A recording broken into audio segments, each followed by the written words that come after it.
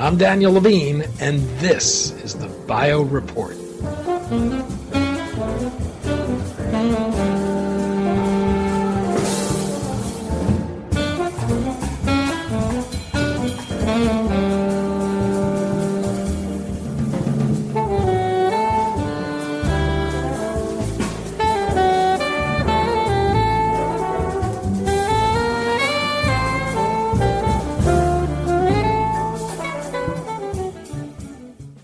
Though many drug developers are harnessing AI to create novel chemical compounds, Iambic Therapeutics' generative AI is leveraging quantum mechanics to get to better drugs. It says its physics-informed machine learning approach has yielded promising lead candidates with superior profiles in record time. In October, Iambic completed a $100 million Series B financing round to support development of its platform and to advance multiple candidates into clinical development. We spoke to Tom Miller, co-founder and CEO of Iambic, about its AI platform, the insights Iambic gains from using a quantum mechanics-based approach to drug design, and its growing pipeline of cancer therapies.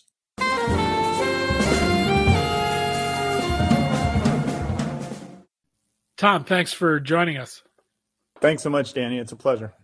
We're going to talk about AI, drug design, and how Iambic is building a pipeline of therapies using its quantum mechanics-based AI drug design platform. Perhaps we can start with the challenges of drug discovery today. What would you say those are? That's a great question. At Iambic, we're really focused on improving the success and speed with which drugs can be developed for challenging targets, because those are the main challenges facing drug discovery today. We do that with a platform that enables us to discover improved target product profiles and to deliver high-quality development candidates to clinic at a pace of roughly 2 years from program launch to IND submission. This is a substantial improvement on the industry average time. We've seen a lot of AI companies emerge on the drug discovery scene. Some of these are providing in silico testing to accelerate the drug discovery process. Others are doing generative design and maybe developing molecules that don't exist in drug screening libraries today. Where does Iambic fit into this continuum? I think that's a good description of the dichotomy of computationally driven drug discovery companies. On the one hand, there are the in silico companies. Schrödinger's a great example of this, where physics-based computational modeling is used to try to discover and design better molecules.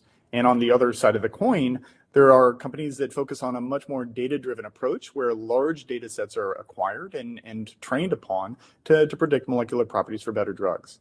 At Iambic, what we strive to do is get the best of both worlds. We strive to use physical properties and physical constraints to build more accurate and data-efficient AI models. The result is that we can more accurately predict across novel chemical space with a given number of experimental data points and try to result in a more effective search for new drugs. So if you think about what Iambic's platform can do, what can it do better, faster, cheaper than traditional approaches? And what gives you confidence that the end result will be a better drug candidate? We think about it in terms of three aspects of differentiation. On the one hand, as I mentioned, we develop novel and proprietary AI algorithms that incorporate physics to lead to more efficient search of chemical space. This builds on the innovation of an extraordinary team of scientists that we have. But AI design isn't enough. A second aspect of what we focus on for differentiation is to have a platform in which those AI designs are converted into new chemistry and new biological data as fast as possible in closed loop cycles, executing every single week. And the third and most important aspect of that is really the execution on that platform, delivering high quality development candidates to clinic at a pace of program launch to IND submission of 24 months, and showing that we can do that repeatedly across challenging targets. Iambic, as I've mentioned, is taking a quantum mechanics-based approach to drug design. You're a theoretical chemist by training, and a lot of AI engines are centered on chemistry. Molecules are atoms, and they're subject to the laws of physics. How unique is Iambic's approach, and what insights does quantum mechanics provide about potential drug candidates? That's a great question, and there's no doubt that the approach that we take reflects, the fact that I worked at Caltech as a professor for over a decade before co-founding the company, and we've really taken a approach that is unique in terms of building physics-based, and in some cases quantum mechanical-based AI algorithms. And one good example of that is the OrbNet tool, the OrbNet model that we have actually published on, and which predicts conformational and interaction energies of a drug molecule. And what OrbNet does, like most AI models for chemistry, is map the molecular structure to a property of interest. But whereas most AI models would represent the molecule as atoms connected by bonds, perhaps as a graph, OrbNet represents the molecule at a more fundamental level, the level of the underlying molecular orbitals or quantum mechanical level, abstracting away those atom types. This more fundamental representation makes better use of the training data in its learning, and it enables better predictions of new molecules that are far outside of the training data set. This is one example, and we have other algorithms that make similar utilization of the role of physics to improve data efficiency. What's the starting point for your approach? Do you start with a disease? Do you start with a target? Do you start with a molecule? Yeah, the typical starting point is a target of interest. But beyond that, we don't require much additional information. We're not reliant on large data sets of known compounds for that target because of the data efficiency of the algorithm. And we do not require availability of a crystal structure for the target either because of our structure-based prediction tools. The platform's quite flexible across protein target classes, and it's also flexible in the mechanisms of action that we can design for drugging the protein. In fact, our pipeline currently has a lead program that's a covalent inhibitor, a second program that's a non-covalent orthosteric inhibitor, and our third program is an allosteric inhibitor, and we also have a protein-protein interaction modulator. So it really reflects the flexibility of the platform to go across different strategies. How does the platform work? What are the inputs and what are the outputs? And at what point do you take something from the system and explore it in a wet lab? Right. So, the key input is a target of interest as well as an initial hypothesis for the target product profile. We use the AI to design molecules to strive to match that target product profile, exploring novel chemical space and mechanisms of action. And we then convert those designs through in-house plate-based chemistry and plate-based biology to new data across multiple in vitro readouts. We can do this at the pace of hundreds or thousands of molecules per week and to execute rapid design-make-test cycles. It's really critical to point out that despite all of our technology, we really don't try to take the humans out of the loop, though. Iambic is extraordinarily lucky to have a team of amazing medicinal chemists and biology drug hunters. And we use the AI platform to enable those experts as opposed to use the automation to try to somehow take them out of the loop. So it sounds like there's this design, test, learn loop. How much data gets fed back into the AI system and is it learning from this? That closed loop aspect of it is really important. Chemical space is just so extraordinarily vast that even if you have access to very large data sets, you'll quickly begin to ask questions or wish you could find out about chemical matter or targets that are outside of that training data. It's critical to be able to close the loop in-house at a rapid pace and to retrain the models and to modify the hypotheses and the target product profiles on the basis of what is being learned. We've really recognized that from the get-go and have made that a core part of our strategy. As the system learns, are you able to tell what information it's actually using to design molecules, or at some point does it become a bit of a black box? That's a great question.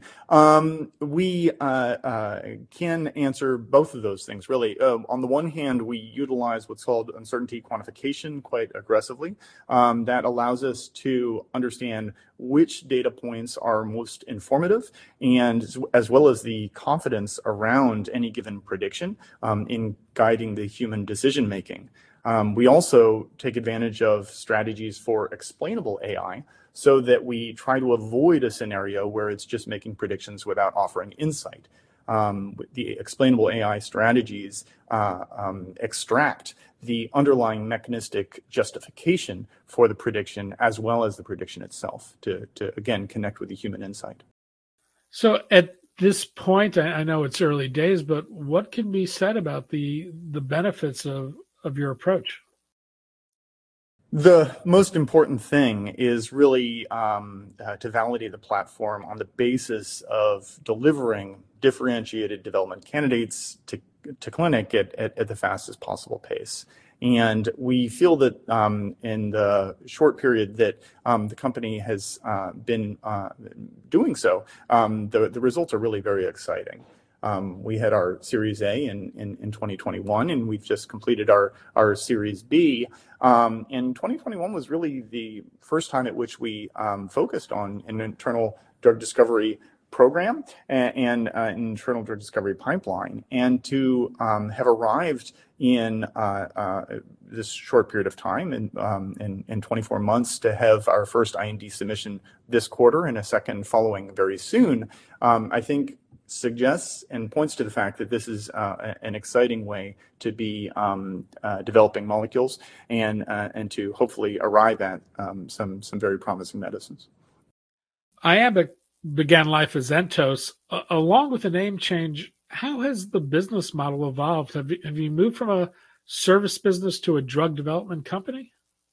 We've really been laser focused ever since our Series A in 2021 on using the AI-driven platform to advance drug candidates. The name change to Iambic Therapeutics is designed to reinforce the focus on drug development and to celebrate the fact that we are becoming a clinical stage biotech.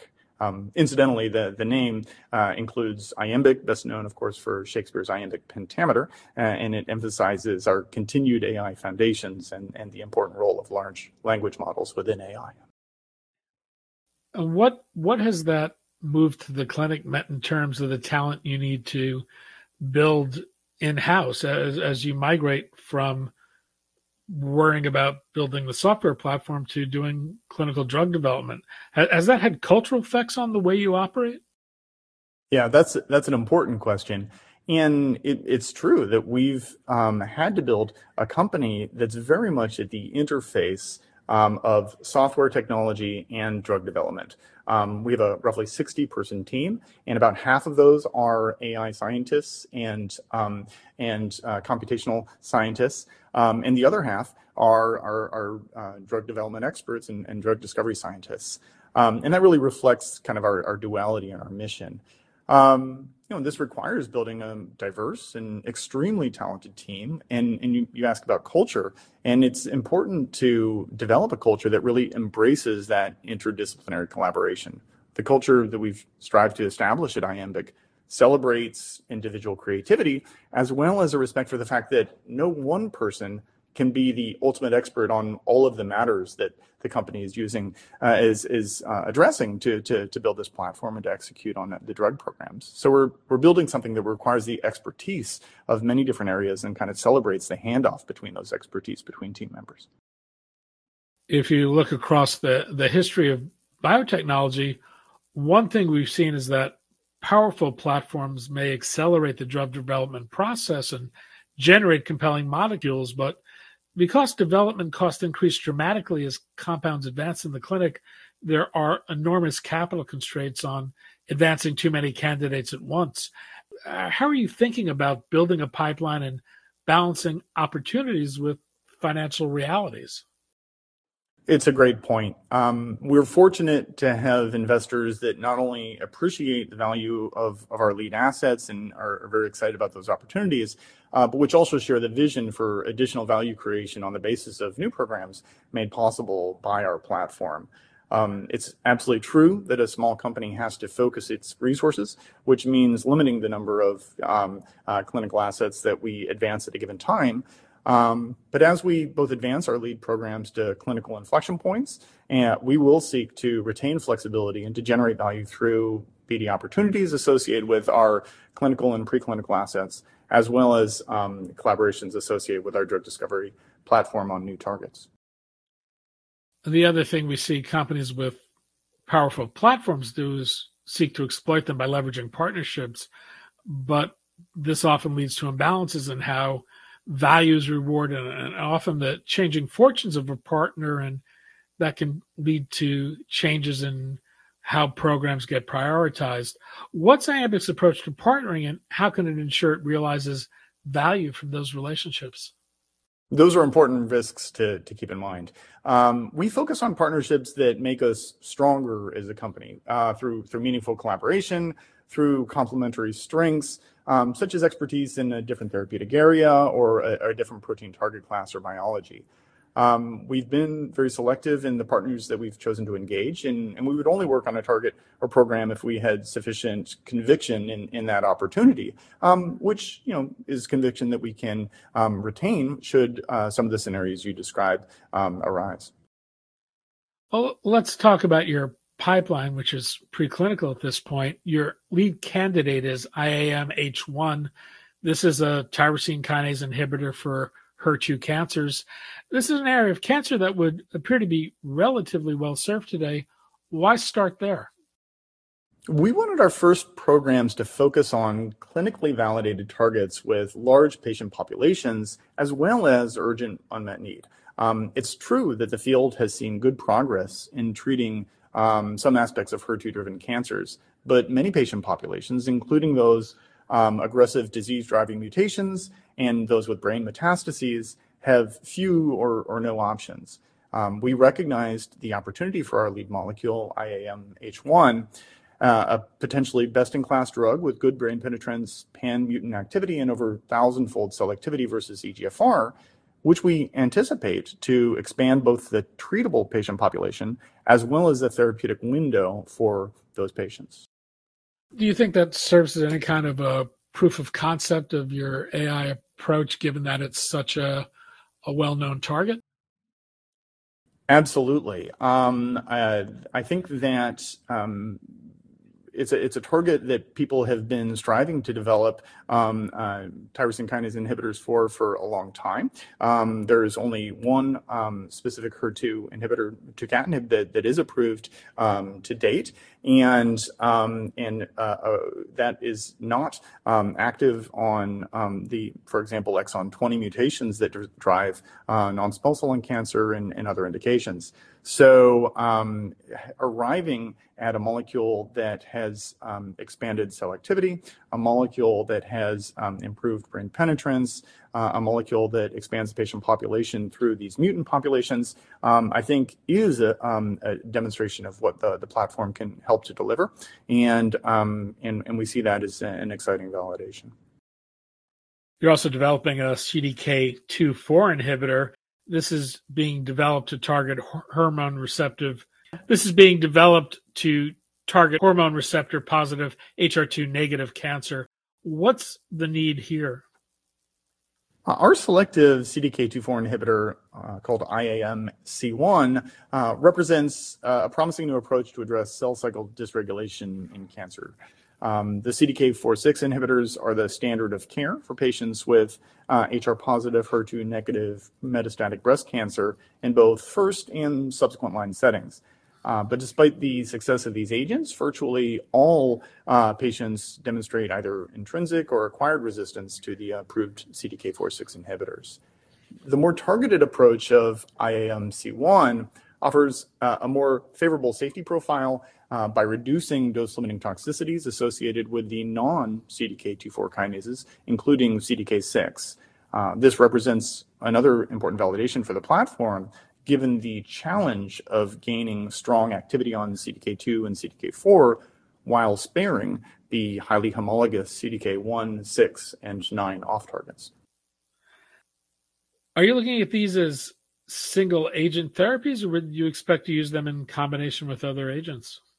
We plan to explore both single agent and combination trials, depending on the indication.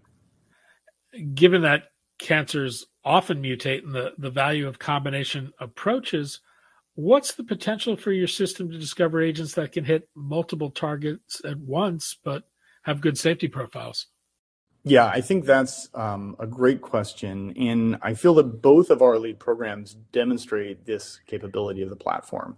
Our HER2 asset is active not only on HER2 wild type, but also on the structurally different HER2 mutations that are refractory to HER2 wild type inhibitors such as tucatinib.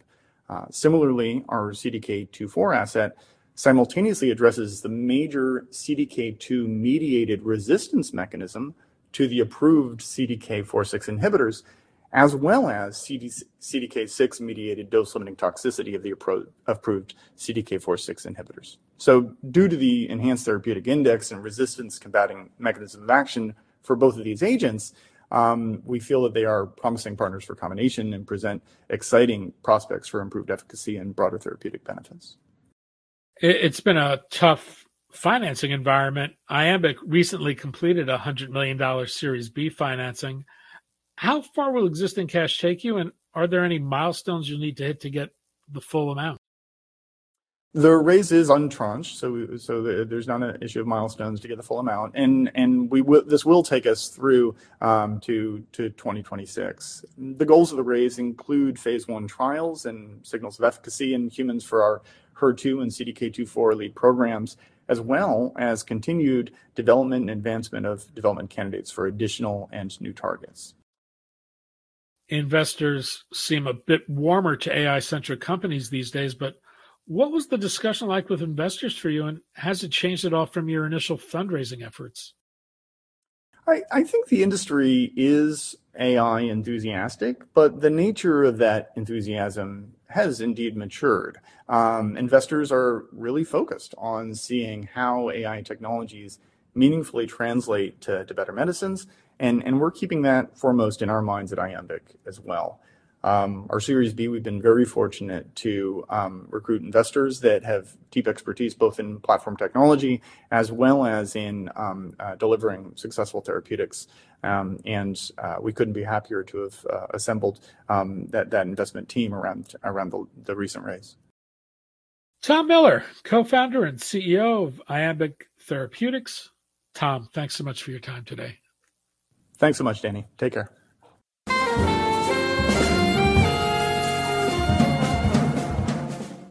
Thanks for listening. The Bio Report is a production of the Levine Media Group. To automatically download this podcast each week, subscribe to our RSS feed or through iTunes or other podcast manager. To join our mailing list, go to levinemediagroup.com. We'd love to hear from you. If you want to drop us a line or are interested in sponsoring this podcast, send email to danny@levinemediagroup.com. Special thanks to Jonah Levine, who composed our theme music, and the Jonah Levine Collective, which performs it.